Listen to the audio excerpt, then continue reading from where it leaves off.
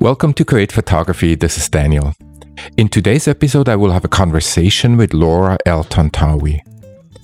Laura is an award-winning British-Egyptian documentary photographer, bookmaker, and mentor. She is also a Canon ambassador. Born in the UK, Laura studied in Egypt, Saudi Arabia, the US, and the UK.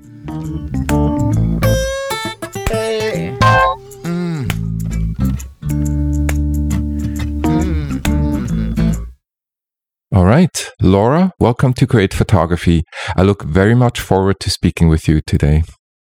Thank you so much for having me. I'm happy to be here. Great.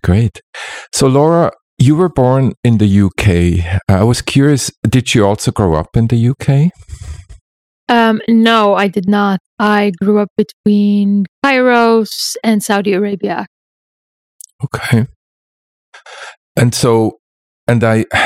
I read on your website and elsewhere, you studied in many different places. So you studied in Egypt, Saudi Arabia, the US, and UK. And so having grown up and gone to school at university in Switzerland, but also in the US, I found the differences in the education systems between at least those two countries quite extraordinary. So I was just kind of curious, having, obviously with your experience of having studied in so many different places, how have you experienced the different education systems? Yeah, I mean, it's a good question because in every one of these countries, the system was completely different. And I think very much reflective of the political atmosphere, because as an Egyptian, everything is political for me. So I always kind of look at things from that point of view. Mm-hmm. But certainly in Egypt, it was an educational system which depended a lot on memorizing and not really questioning things. This is the way it is, and you just need to learn it that way, and that's it. In Saudi Arabia, there was a big religious aspect, obviously, to the education. So I remember we had to take a break between classes and pray, if you could pray and that sort of thing. So religion was constantly infiltrating the educational process. And then, once I went to the US, it was just like, there's no limit. It's basically that old American stereotype that you can reach your dreams. This is a place where dreams get realized. Yeah.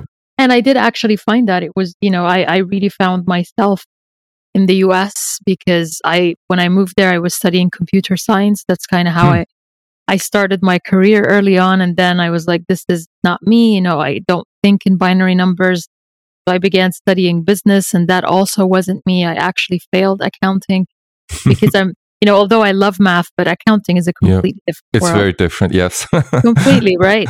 And then I really began to have a moment of truth where I was asking myself, what am I passionate about? What do I really want to do? Mm-hmm. And I don't think that would have happened had I not had that experience of being in the US and being exposed also, like everybody around me is doing stuff because they wanted to do it, whereas I was doing things because my family thought this was the right path for me. So it was really the start of the creation or the liberation of me and my personality, and really realizing what I wanted to do as a person. And when I came to the UK, eventually I came to do a master's degree. But even between the US and the UK, yes, I did find the educational system was different, but I don't think so starkly different than my other experiences in, between Egypt and Saudi and then the US. Mm-hmm. So in Egypt and Saudi Arabia, I paraphrase a little bit, obviously much more narrow, and you're not open in a certain sense, I guess, or you can't as you mentioned, you can't question things perhaps, or not supposed to. Yeah, exactly. You're not supposed to, because this is the way it is. Like in Saudi Arabia, this is the way it's written in scriptures in the Quran. So you don't really question it. You just do it. And in Egypt, it was just like in everything, because again, it's a country where you grow up with everything being dictated to you. You're being told what to do constantly. You're being told Also that you're constantly being assessed by the people around you. Like, I can't tell you how many times growing up you'd hear people say, oh, what are people going to think? What are people going to think about you doing this? What are people going to think about you doing that?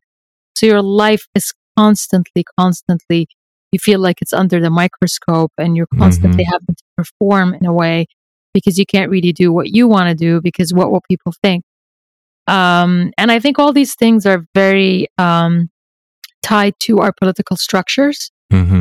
And just being a people that, we grew up under dictatorships, one dictatorship after the other. So, you don't really have any room to be who you want to be because you're constantly being told this is how you should exist. That's very interesting. And do you think, since the Arab Spring, I mean, how have things changed? Maybe Egypt is obviously where you're native from Egypt and the UK, but do you feel like things have changed a little bit since then, or? I think things have changed a lot in the Middle East. I mean, I'll start with Egypt specifically, but you look at Egypt and the political system hasn't really changed very much. It's deviated in a way, but specific things that people were really asking for, like bread, freedom, social justice. This is what people were chanting in Tahrir Square. And those things haven't really shifted, but the big shift that has happened in the way people think. And I think in the way that governments think, and a lot of the restrictions on free speech and stuff that we see happening in Egypt right now are happening because the government realized that when people speak up, they can't control them. And from the other side of that, people realize that they have the power to speak up, that, we do have the power to change our faith because nothing is really, written in stone. We can actually change the course of our future. And I think that's changed. And even though you don't see protests anymore, any of that, but you do see a much more empowered younger generation. So the generation that grew up with Tahrir Square, they were teens or much younger at that age, and 10 or 11 years on, they are a lot freer than my generation was at their time. And I think that is a consequence of the revolution. And a lot of things in terms of women's rights and women's movements, there's been a lot of change in that sense in Egypt. A lot of things, people speaking out, certain laws that are happening to give women rights that weren't there before the revolution. So I definitely think there's been a lot of positive changes, but, there's still a lot more changes that need to happen, but that's going to take time.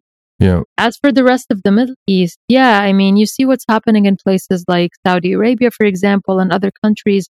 I really don't think that would have happened had you not seen all these changes in the Middle East. Again, it was an awakening for the public in all of these countries, but also for the government, because the governments realized there was this wave that was moving from one country to the next. And we saw, sweep through Tunisia, Egypt, Yemen, Libya, and then it was kind of starting to sweep through the Gulf, but they very quickly controlled it. But, even in these countries, which are stereotypically, oil rich, people have lots of money, but even there's also populations that are underrepresented, populations that don't have money, they're poor. And those were also populations that really wanted to speak up.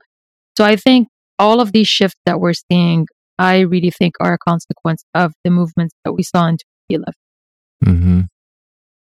Yeah. Oh, thanks for that summary. Well, and I haven't visited that area, so it's really you only read about it, so it's very different, right? From hearing from somebody who knows the area and has visited it, and so, but you feel like obviously there is still lots of work to be done, but it seems to be moving hopefully in the right direction, at least at some levels. Yeah, absolutely. I think, I remember reading an article, I think it was in Time magazine. They had a cover maybe like very quickly after the revolution, I want to say like in 2012 or 2013, where they had a cover that said the revolution that wasn't. And they were basically saying that Egyptian revolution, basically, it's almost like it didn't happen, like nothing has changed. And I thought it was such a huge punch in the gut, really, for my people, that you're saying that the people that died, the people that lost their eyesight because they were being shot and targeted by police, people, all these things that happened were for nothing. And I felt like it was such a quick assessment, again, by the West, saying, denying the people the power of a movement that we all know when revolutions happen. They don't just happen overnight. They do take time, and they do take years, especially when you've had such strong regimes over the years. It does take time. So I do think a lot of positive has happened, but there's a lot more that needs to happen. And do you have time to visit, or are you regularly visiting the Middle East?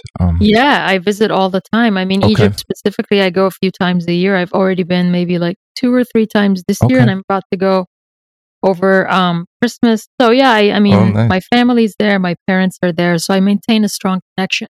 Yeah. The rest of the Middle East, when there's an opportunity, I do go. So I was in Saudi Arabia earlier this year for an exhibition. I think this was in March or April.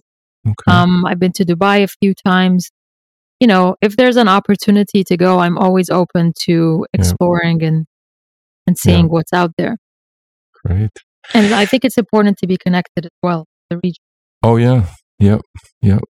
So you talked a little bit about your studies, computer science, accounting, business. So tell me a little bit more. What else did you study? You mentioned a master's in England. Just curious. I actually, when I eventually found myself, I studied journalism and political science. So I was doing dual degrees with the aim of being a newspaper writer, because I always had a passion for writing, always felt like I could express myself in writing much better than I could in words or in, things like this, like what we're doing now. So I eventually decided that this would be a right fit for me. And then photography was just something I did. I thought it would be fun, but then I absolutely fell in love with it. When I came to the UK, I studied, I wanted to do a master's degree, but I felt like I had already had enough practical experience as a photographer that I didn't really want to do a master's in photography. So I did a master's in art and media practice. So it was, you could kind of define it the way you wanted to define it, depending on what you wanted to get out of the degree. So you kind of structured your research the way you wanted. So I moved more towards sort of like a fine art direction. But I always, stayed very close to documentary and photojournalism in my practice. That's great to hear. And I want to talk more, of course, about your work as well. But I kind of do see that a little bit, that, you have that documentary, obviously, theme, but then I see it, at least, I don't know if it's correct, but, an artistic element to it as well. So you started your career as a newspaper photographer in the US. Can you tell me a little bit more about that time, and which newspaper maybe did you work for, and how did that all start? Well, back in that day, it was the thing that you did after you graduated. So whether you were graduating as a writer or as a photographer, the right way to do it was to get an internship or like an apprenticeship, they say, I think in the UK, where you go and do some training at a newspaper for a few months, and then you kind of do another one, and you begin the practical experience where you're getting immersed in the professional world. So that is kind of like was the right thing to do for people at the time. So I did I actually went straight into a newspaper job. My first one was at the Milwaukee Journal Sentinel in Wisconsin, which is very close to Chicago. And it was an incredible experience for me because I was very young. I had just graduated, and I was working with senior staff people who were like in their 40s, 50s. They had an immense amount of experience. So I every day for me was an education. I was surrounded by people that I was learning from on a daily basis, and they were incredibly humble and supportive. And they were always really excited about the young person that's coming to join them for a year. This was like always something that the whole team looked forward to. And it was part of, they really supported that person. So that was me. And part of that deal was I would be a photographer, but I would also work on the picture editing desk, I think like once a week. It was really, really great experience for me. And then immediately after that, I worked at another newspaper, which was the total opposite. It was a much younger team, everybody around my age. And it was just a very, very different kind of structure. But what was really great and very valuable, and I think what really made me the photographer that I am today, is that newspaper experience, because no day is like the other. You come in not really knowing what kind of day you're going to have. You don't know what assignments you're going to have. You have to come in prepared and ready to sort of take on the day and to go out and make images and produce regardless of the situation. There's no excuse. You can't make any excuses. You have to be very professional. You have to arrive on time, present yourself in a good way, because you're representing also the publication you're working for. A lot of times you would go and accompany reporters as well. So you'd work together on a story. And it was fantastic. And I think one of the best experiences for me from that was working on this intensive 6 months project about obesity in America, where I learned so much. I was working with two of the really good reporters at the Milwaukee Journal-Sentinel, and we did for 6 months, and did everything from going into photograph people who are doing or they call gastric bypass surgeries, where they're basically that, and people who are then dealing with the concept of losing the weight, but they have all the extra skin, and then they have to do plastic surgery. So it was an education, but it was also a very human story, because you really talk to people about struggles they had, how society perceived them, the things that people would, tell them when they're walking on the street. And it was basically my job to kind of illustrate that and put it in images. So I think it also helped me realize what kind of photographer I would be.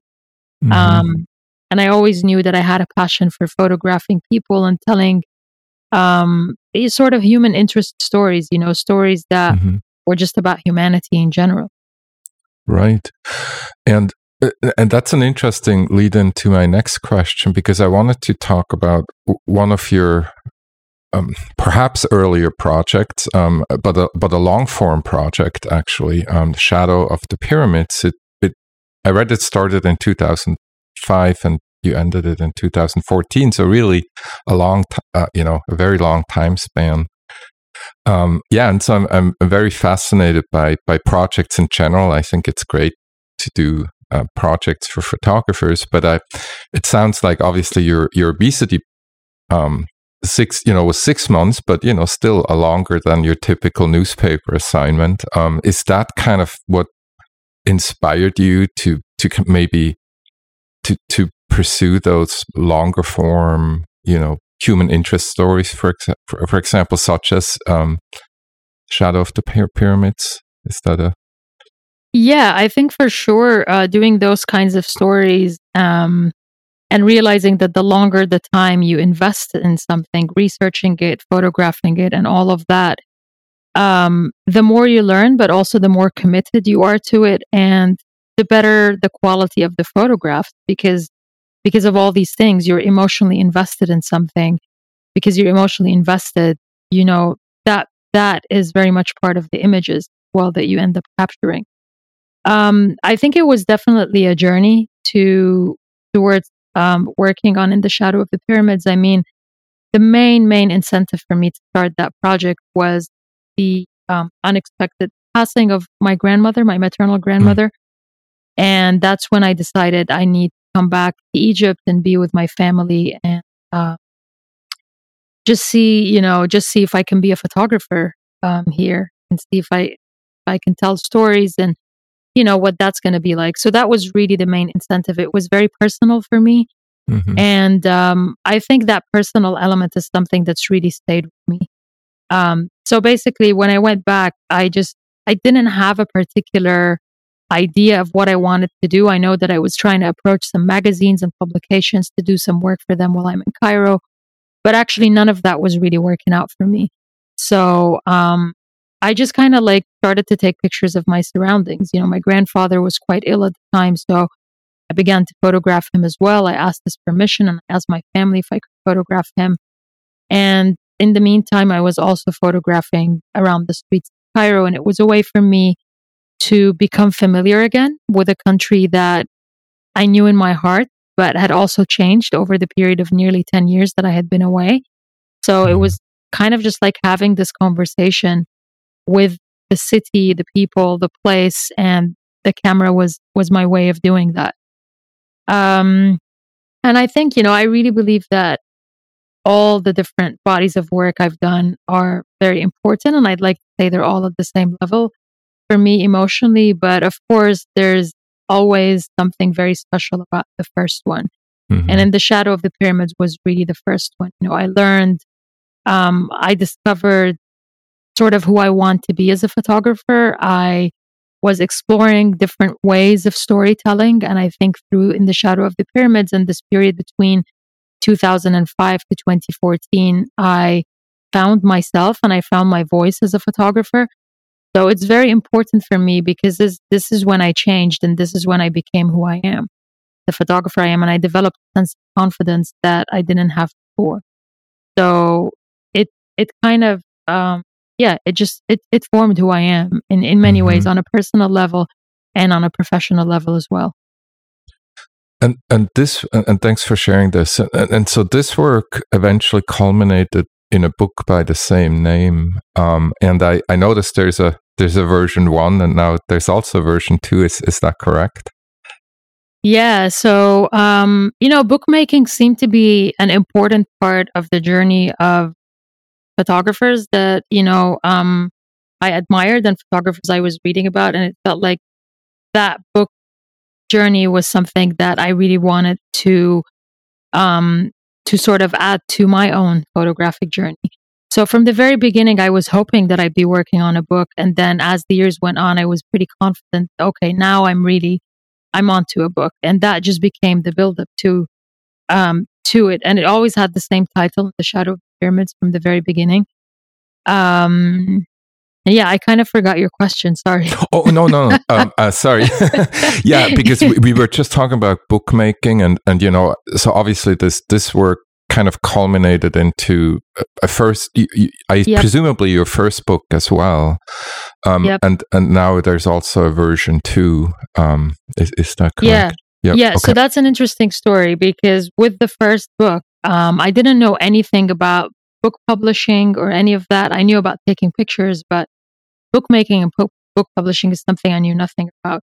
So how do I publish a book? So I was approaching publishers, and there was some interest, but I got a bit frustrated with that process because, you know, I realized it was my first book. I felt a bit insecure. I had so many questions, and they weren't really being answered within sort of the time frame that could tame my sense of anxiety at the time. So I was like, well, you know, I think I'm going to work on this on my own. I'm going to self-publish it. Because anyways, if, you know, I don't know how much you know about the economics of book publishing these days, but most book publishers will ask you to pay for the book anyways. So I felt, as I'm paying either way, then I might as well just risk it and do it and control the whole process and just do it my own way. So I self-published the first book, and that was in 2015 when it came out. Only made 500 copies, and it sold out very quickly. And I'm very proud to say that it resonated with a lot of people, and I'm really happy to hear that, because that's not what I expected. You know? That's wonderful. Yeah, and then I never thought I would do another book, the same project. You know, I felt like if it's done, it's done, and then I move on to something else, which I very much did. But then 10 years afterwards, looking back at the narrative around the revolution in Egypt and how it was being completely whitewashed, and a lot of details and people who were affiliated with the movement, and things that, you know, truth that now were being reverted to, you know, lies and facts that were now being twisted. I started to look at my images differently, and I was like, well, I took these images during this moment of euphoria where it seemed like as Egyptians, we were united to achieve one thing, but now we've become completely polarized, completely split. Some people believe that that movement was chaos and it created chaos for the country. And some people don't even call it a revolution anymore. They just call it like, they call another movement a revolution, which is the date that our current president, Sisi, kind of basically took over in 2013. Mm-hmm. So I began to question my own images and what value they still hold. And in that sense, I felt like, okay, I feel like I would be really interested to create a book now, 10 years on after the revolution, looking at giving a different meaning to the same images, and a meaning that also anchors it in the reality of what is happening today, the whitewashing, all of these things that are happening. So that was really the only reason I decided to make that second book. It's only because I felt like I wanted to express something about that moment. And did you? And unfortunately, I haven't seen that yet in a physical copy. But did you then add prose or text to kind of explain some of that, or? No, I didn't. I basically text is an interesting thing in books because I think people read little bits of text, but they don't read too much text. I think right, they can find it overwhelming. Yeah. So I basically included some of the same texts that were in the first book, but I changed the structure so it all came at the end of the second of the 10-year. It's a 10-year anniversary edition, so it came at the very end of the book. But I didn't really. I think I included a foreword at the beginning, which basically I don't even remember what it says, but it was intended to honor the spirit of the initial revolution and basically saying that this book kind of looks at things differently. But it was like four very small lines that were written at the beginning of the book, not like a major text. Yep. So Laura, you have it seems like you have many long form projects, and another one is called I'll Die For You. Can you tell me a little bit more about that project? Yeah, so I'll Die For You is the one I'm still working on now, actually. It's been a really long time. But so in 2008, I went to India because a close friend of mine, photographer, was living there. And she invited me to go and visit. And India had always been like a destination I really wanted to go to. As a photographer, and I think especially like studying photography, always see so many rich images from India. So it felt like, I really want to go and see what that's like for myself. So I did. I went in 2008 as a tourist. I think I was there for maybe like a week or 10 days. And explored India. And, India and Egypt have a lot in common in terms of our colonial histories and stuff. So when I was there, I felt like there were so many deja vus. A lot of times I would look around and I'd be like, is this Cairo or is this New Delhi? So I felt a sort of sense of affinity and a connection to India that I didn't expect, to be honest. And I felt also like it's a country where there's a lot of poverty, but it's a country where people wake up every day wanting to work very, very hard in order to survive and put food on the table, which is exactly the same way in Egypt. So that resonated with me as well. And then when I came back a few months afterwards, I came across an article about this epidemic of farmer suicides in India that I think at that point had been like 25 years. And over that period, more than 1,000 farmers had killed themselves. So they were really like, they were really overwhelming statistics. And it really hit me because that's not the impression of India that I had was there. It's not a country where I could see people taking their own lives in that way. So I became very curious about it. And, my own grandfather was a farmer as well, and he died before I was born. So I was like, I wonder what he would have done. So I decided to go back to India and really just to meet the farmers, of course, to take pictures, but I didn't have any idea what kind of pictures or anything. The way I tend to work is I do enough to understand the issue, but I really like to arrive in a place and let, the people, the atmosphere, the mood, the light, the breeze, everything really influenced what I decide to do. But I don't really preempt images before I go somewhere or do a lot of research right now. So anyhow, I went and was basically working with a translator, and we went and we met the families, and that's where it began. And after I got back, I thought that this was it. India's the beginning and the end.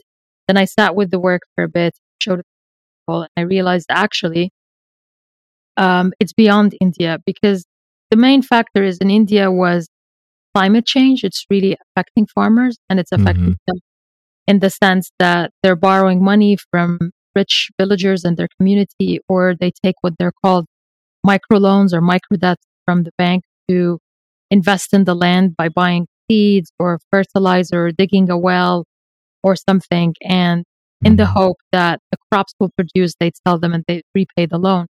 But because of these unpredictable weather patterns that we were already seeing back in 2008, that wasn't happening. So they ended up owing huge amounts of money. So I then decided that I wanted to explore other countries and see how, farming, or the identity of the farmer, the survival of the farmer, is being challenged, one, by these drastic weather patterns, but maybe by some other country-specific issue. And the first place I decided to go to was my own grandfather's village in Egypt. And I photographed there, looking specifically at overpopulation and how farming is now seen as like an old tradition, something that people maybe don't look down on a little bit. And they want to be traders. They want to go to the city. They sell their land or they build a home. They want to have a place for their family to live, but nobody wants to do farming. And then I went to many countries. So I've been to West Bank, looking at political occupation, how that when you eliminate the identity of the farmer and strip land away from him or her, then what's left?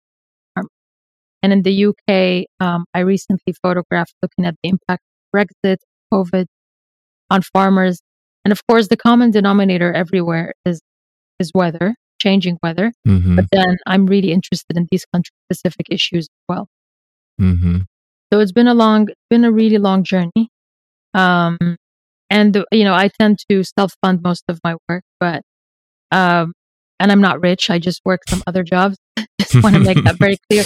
But I think it's important for people to know also that, even if that you have to find ways to do what you're really passionate about. And I've always worked a second job next to being a photographer in order to help me do what it is that I want to do and to give me freedom to do that.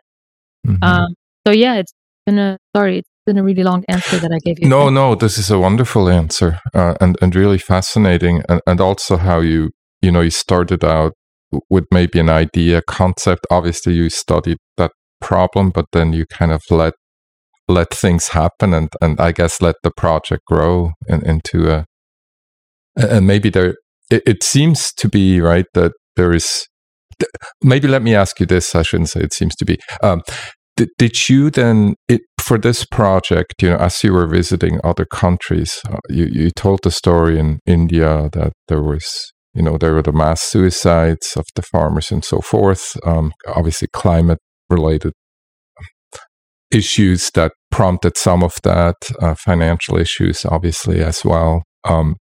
Have you seen these threats really going throughout to, have you seen those things throughout the countries you visited as well? You mean specific with climate change? Yeah, or just maybe, it's kind of like these, existential threats. Obviously committing suicide is probably an extreme, and you may have not seen that in other countries. I was more meaning, kind of a common thread of the underlying issue, I guess.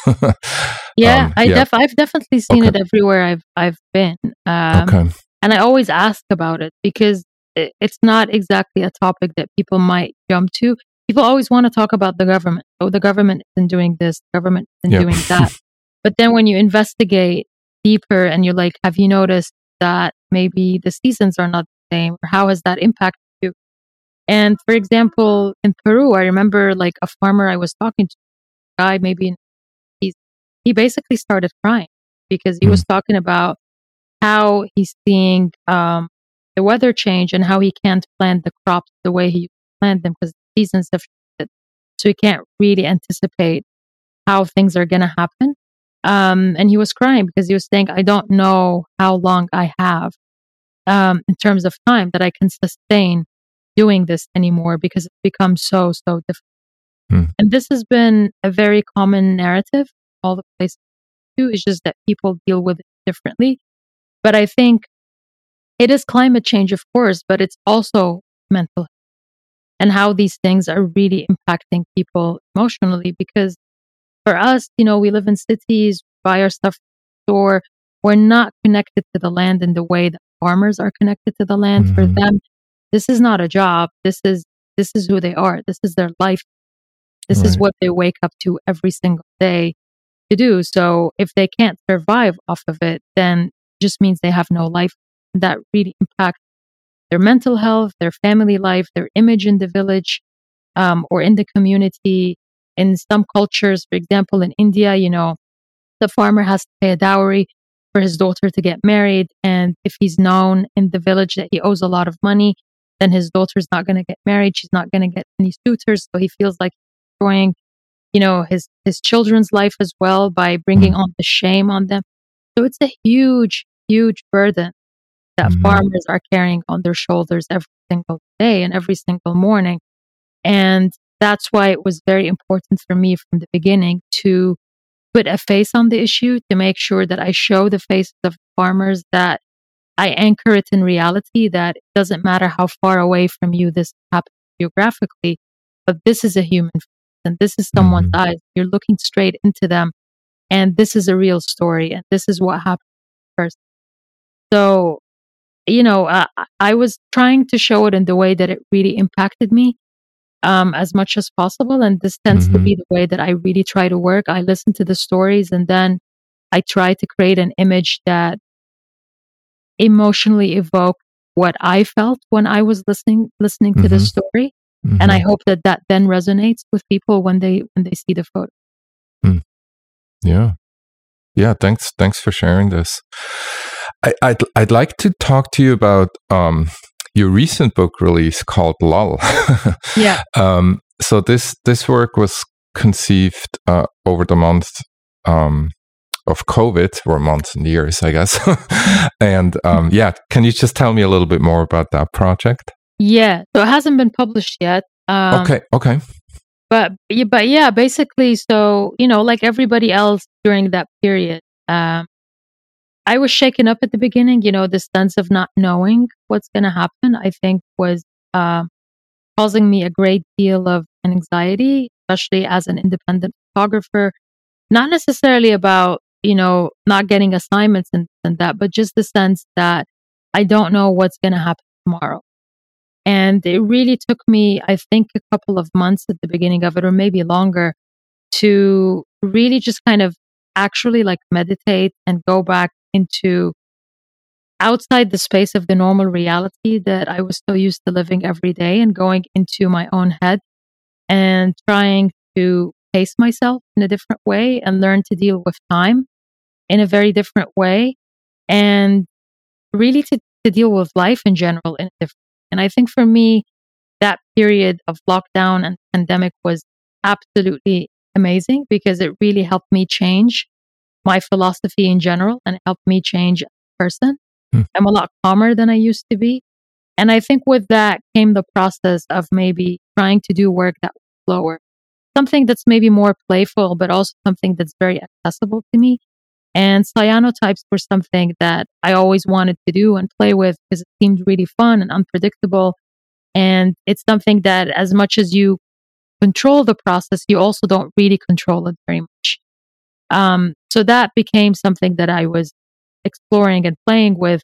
So I started to create a series of images just from my surroundings. I spent most of lockdown in Egypt with my parents in Cairo. So I was just making images, of day-to-day, very, very boring things. A cup on the table, a sunset, things that were very accessible and they were just there. Yeah. And then on the side, I was also exploring and making some of these cyanotypes. And again, it was part of this process of slowing down. Can you explain, sorry to interrupt, can you explain the cyanotypes or what that is? So cyanotypes are basically images where you develop the images in sunlight. I don't know how old the process is, but I know it's really old. So you basically work with some sort of chemical that you put on paper, and then you leave the paper outside in the sun, and you can put something on it. Sometimes you'll see people put like a leaf or something on the paper and leave it out in the sun to develop, and depends how long you leave it. Then when you take it, wash it under water, and then you wash the chemical off and leave it to dry, and then you have an image. And they're typically blue. So whenever you see like a bluish image, then you know that that's cyanotype. So it's a very beautiful process. And also the color blue is very different for me because I'm more of a warm, my color palette generally in my work, you'll notice it's very warm. Blue is not a color that ever really comes in. So I started to work actually with the warm images that I was taking and setting them in contrast with these blue cyanotypes that I was creating. So it became almost about the external space and the internal space, my own frame of mind, but also what I was seeing outside, and how the color blue became this really peaceful color for me, a color that I escaped to find, a sense of expanded time and a way to let go of any sense of anxiety that I was feeling at the time. So, like all my work, it's very personal, and I think all work is personal, but I think it's also quite general. I mean, specifically with that, it's the moment that the entire world shared. So I think there's something quite unifying. There's a sense of solidarity in it as well. Yeah. So you said, yeah, sorry, and then I probably misunderstood that it was already released. So, but you're close to release, or you're close to publishing it. Is the project in a sense complete? The project is complete. The book is ready to go. The design is ready. I've just seriously had some problems publishing it because every time I've had a publisher, then something happened that didn't materialize. So again, I'm thinking I'm going to do it on my own, which I'm fully, I'm happy to do that. Not easy, but I already know the process because I've self-published like 3 or 4 books so far. But again, I wanted to collaborate with somebody, but that didn't materialize. So if there's any book publishers listening that might be interested, please contact Laura. Yeah, but otherwise, the goal now is to release it sometime next year, because also being based in London, I usually work with a team in Holland, and that's become a bit tricky after Brexit with shipping and customs. It's become really problematic. So I was trying to work with a publisher here in the UK, and that proved challenging. Or even like a printer has proved a bit different. But I'll make it happen. My ethos is if you really believe in it, you're going to find a way to make it happen. You're going to make it happen. So we'll see it next year for sure. Yes. That's great. So besides of doing long-term projects, Laura, so you create books, you do exhibitions, you work on commissions, you're actually also a Canon ambassador. You also, I noticed, you do motion and video. And I actually did notice that your motion projects are paralleling some of your long-term projects, including there's one called In the Shadows of the Pyramids. And I think others are also available as motion, as well as obviously in your still as your so-called, well, I guess we can call them still projects. Can you just tell me more about your work in motion and maybe those parallels as well? Well, way before I even went into computer science, what I really wanted to do was to be a film director. Because in Egypt, we have a very strong or long legacy with filmmaking.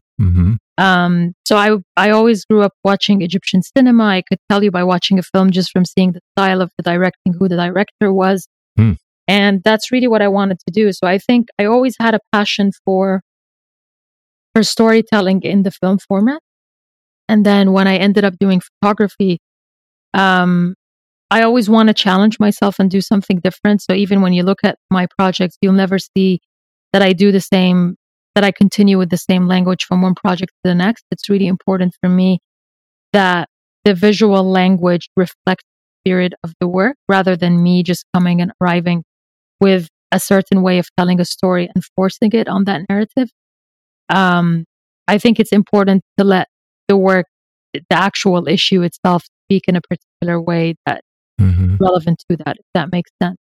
And in that same way, I really like to challenge myself to see what I can do and how the extent of how far I can say it. Do I include audio? Do I not include audio? Do I include a video? Do I not? And video is something that is very, very exciting.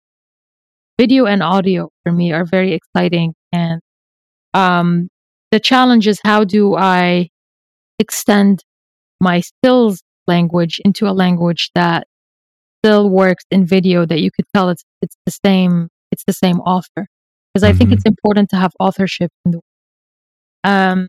So that's been challenging for me, but it's also been very exciting. And I'm doing more and more video work. So I just did a commission with WaterAid in Malawi this year, and there's a video element to it. I shot a lot of video that we're going to put together, and I also, part of the commission I did in the UK, looking at farming and the impact of Brexit and COVID, I also did a small video for that. So I'm always really looking to explore video, and I think video is very, very powerful. And it's a different way of narrating a story, especially when you can also bring the voice of people in the story as well. Because I could say so much with my own photograph, but at the end of the day, it's not all about me. I bring the visuals, but it's really important that people's voice is heard as well. And are you, so with video, right, there comes the whole, well, you just mentioned it, the audio, of course, is a big piece, and then the other is the editing. Is that something you venture into yourself as well? Have you learned studied how to do that? Yeah, I have. I have learned. I mean, I've done some work for many years as a video, as a TV producer and editor. So I know, I know my way around editing and scripting and stuff like that. So that's always been good, because although it's a different line of work, but it provides me some skills that I can marry into my own photography. But audio is very interesting. I love going out and looking for audio and recording it. It's so much fun for me. I absolutely love it. Editing, I have collaborated with people before. So if there's certain things that I feel that I don't have the skills to create it, then I will collaborate in the same way that I collaborate with a book designer, because I know what I want the book to say, but I don't know how to put it together. And I think collaboration is very important, and it's very exciting for me as well, to do that and collaborate with somebody to build something together. So we are recording this podcast in mid-November 2022, and the year is shockingly almost over. So what are you looking forward to in 2023? I'm looking forward to more collaborations with, people, institutions, whatever, that we see things eye to eye, and we have like a positive vision of doing things that, will hopefully add something good to the world. I'm not somebody that really plans very far ahead. I like to take things as they come. And I'm very grateful for things as they come. So I can't really tell you what specific things more than that. I do know that I'm working on 2 books, potentially, I think 2. I won't say 3, because I think there's a lot that I have to heard.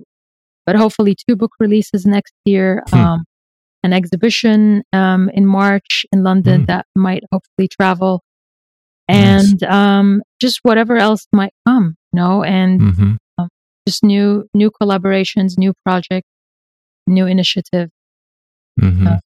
all of that. So I know it's quite vague. No, this is good. It's a great answer. I like that too. And sometimes it's good to be planful, but also sometimes it can be too much too. Yeah, I want to be humble as well. Yeah, I want to be humble as well. Yes, and exactly. I want to put some certain expectations for myself to work towards, but I also want to let the universe do whatever it wants to do. Yeah, and then you stay a little more in the moment too, which is probably a good thing.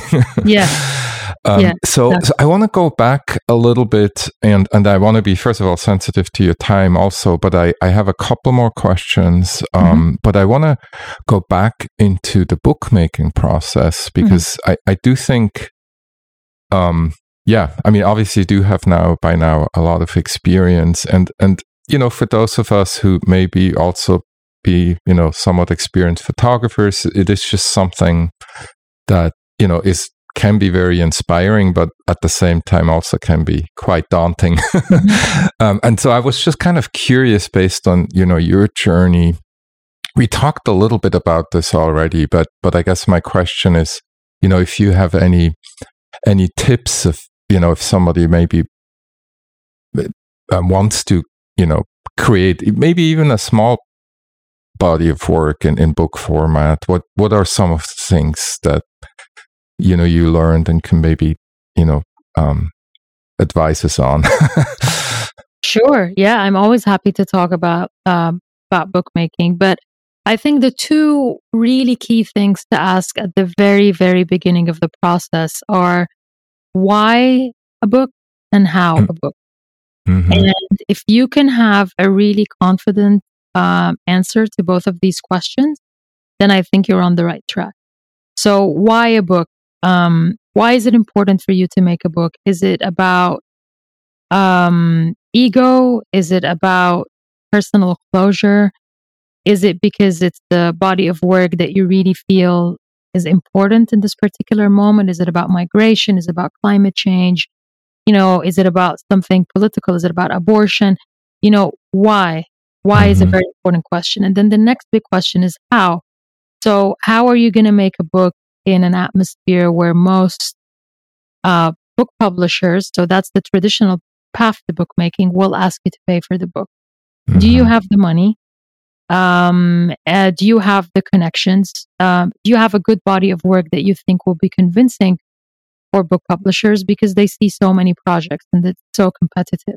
If you don't want to go down the book publishing route, then you want to self-publish it. And do you know what self-publishing means? Are you ready to take on being the publisher, the funder, the distributor, the promoter, the person that deals with the problems, after sales problem?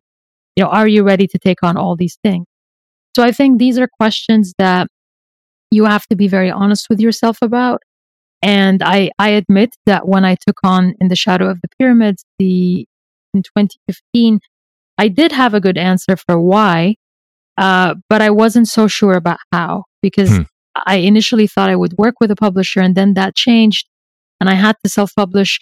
So it shifted in the beginning. So things can shift, but I just think that you need to be very honest with yourself. And if you think it's about your ego, then you need to be very honest about that well with yourself. And maybe it's just not enough to do that. And I think it's really important also to do your research. So I just came back from Perry Photo a couple of days ago, and there's no better place to research bookmaking than a place like an art fair like Perry Photo and Polycopies, and seeing all the books that are on display, seeing the Aperture Book Awards, the books that are shortlisted, the quality of the book, what's it made of, who published it, who designed it, the paper, the book cover, what the work is about, because you're going to be bringing a book into that world.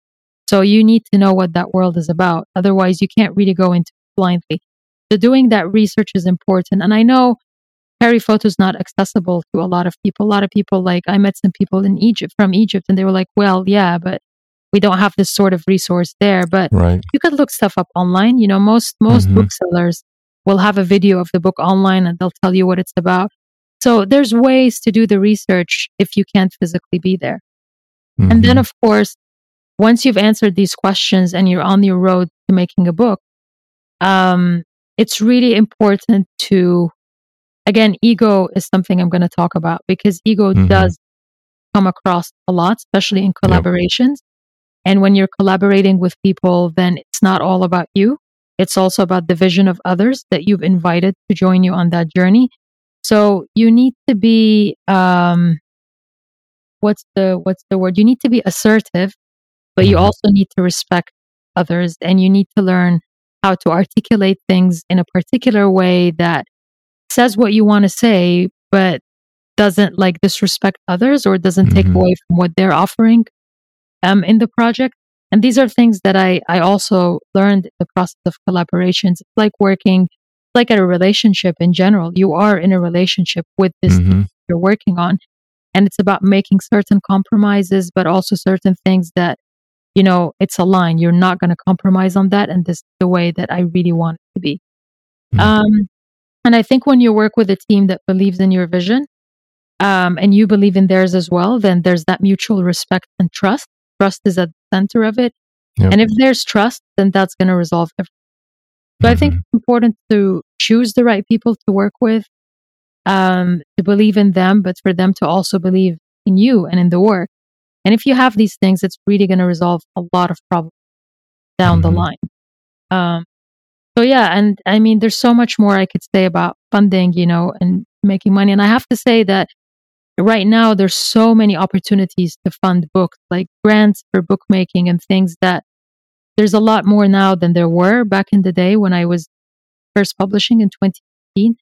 So I think there's a lot of opportunity to make a book now, that you don't have to do it on your own.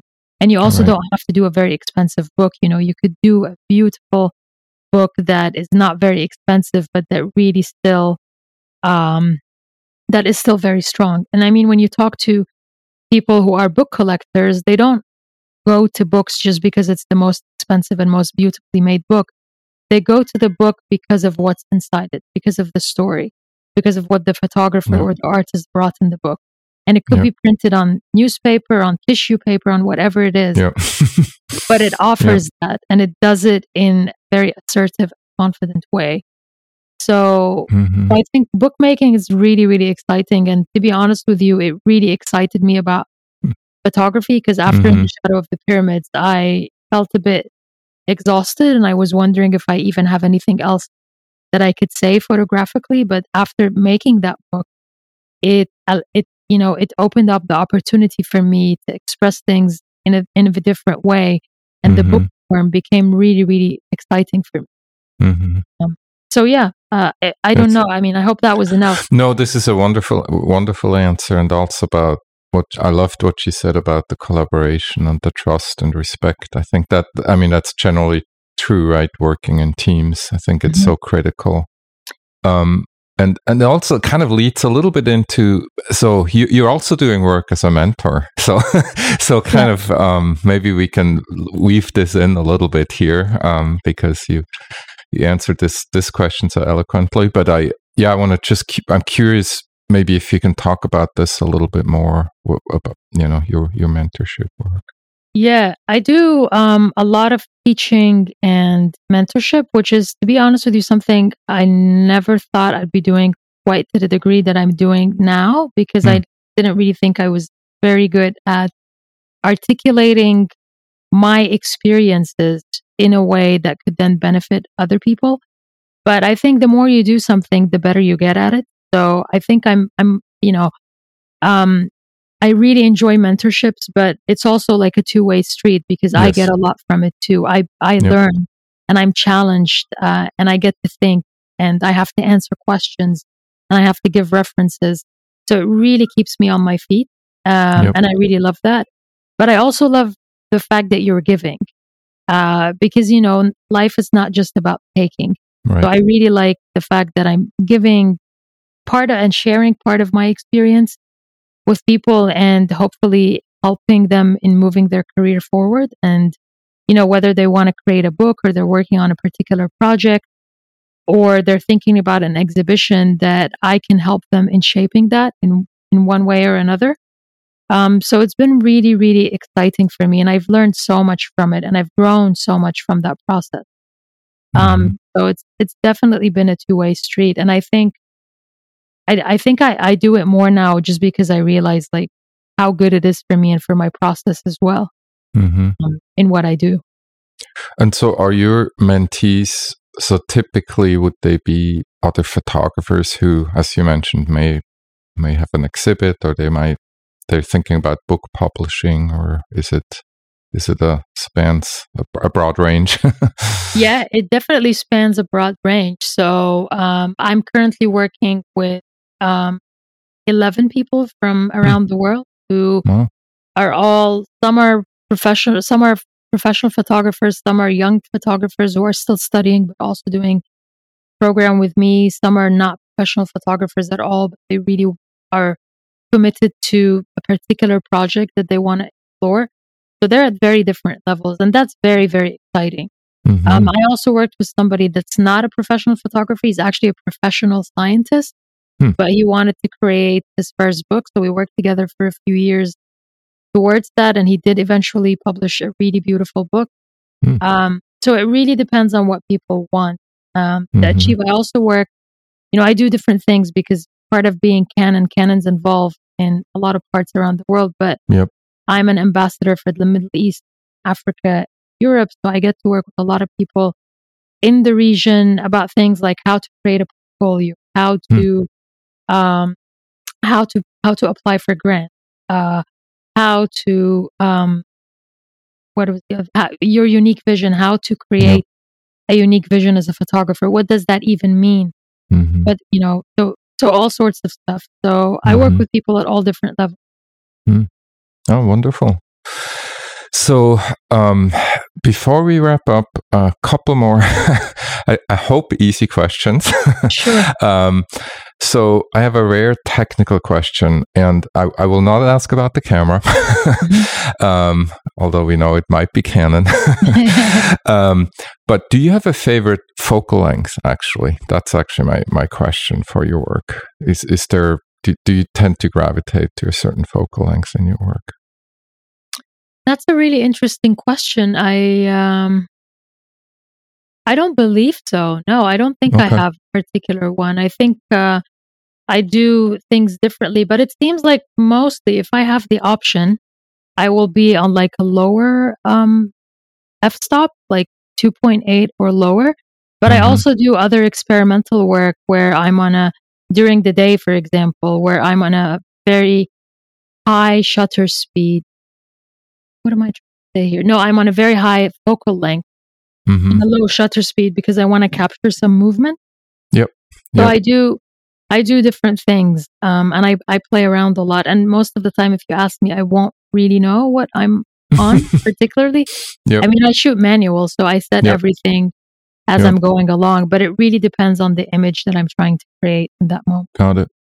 Yeah, that's a great answer. So it sounds like you might be seeing something in the moment, and you're kind of then experimenting a little bit in the moment. The moment decides the focal length.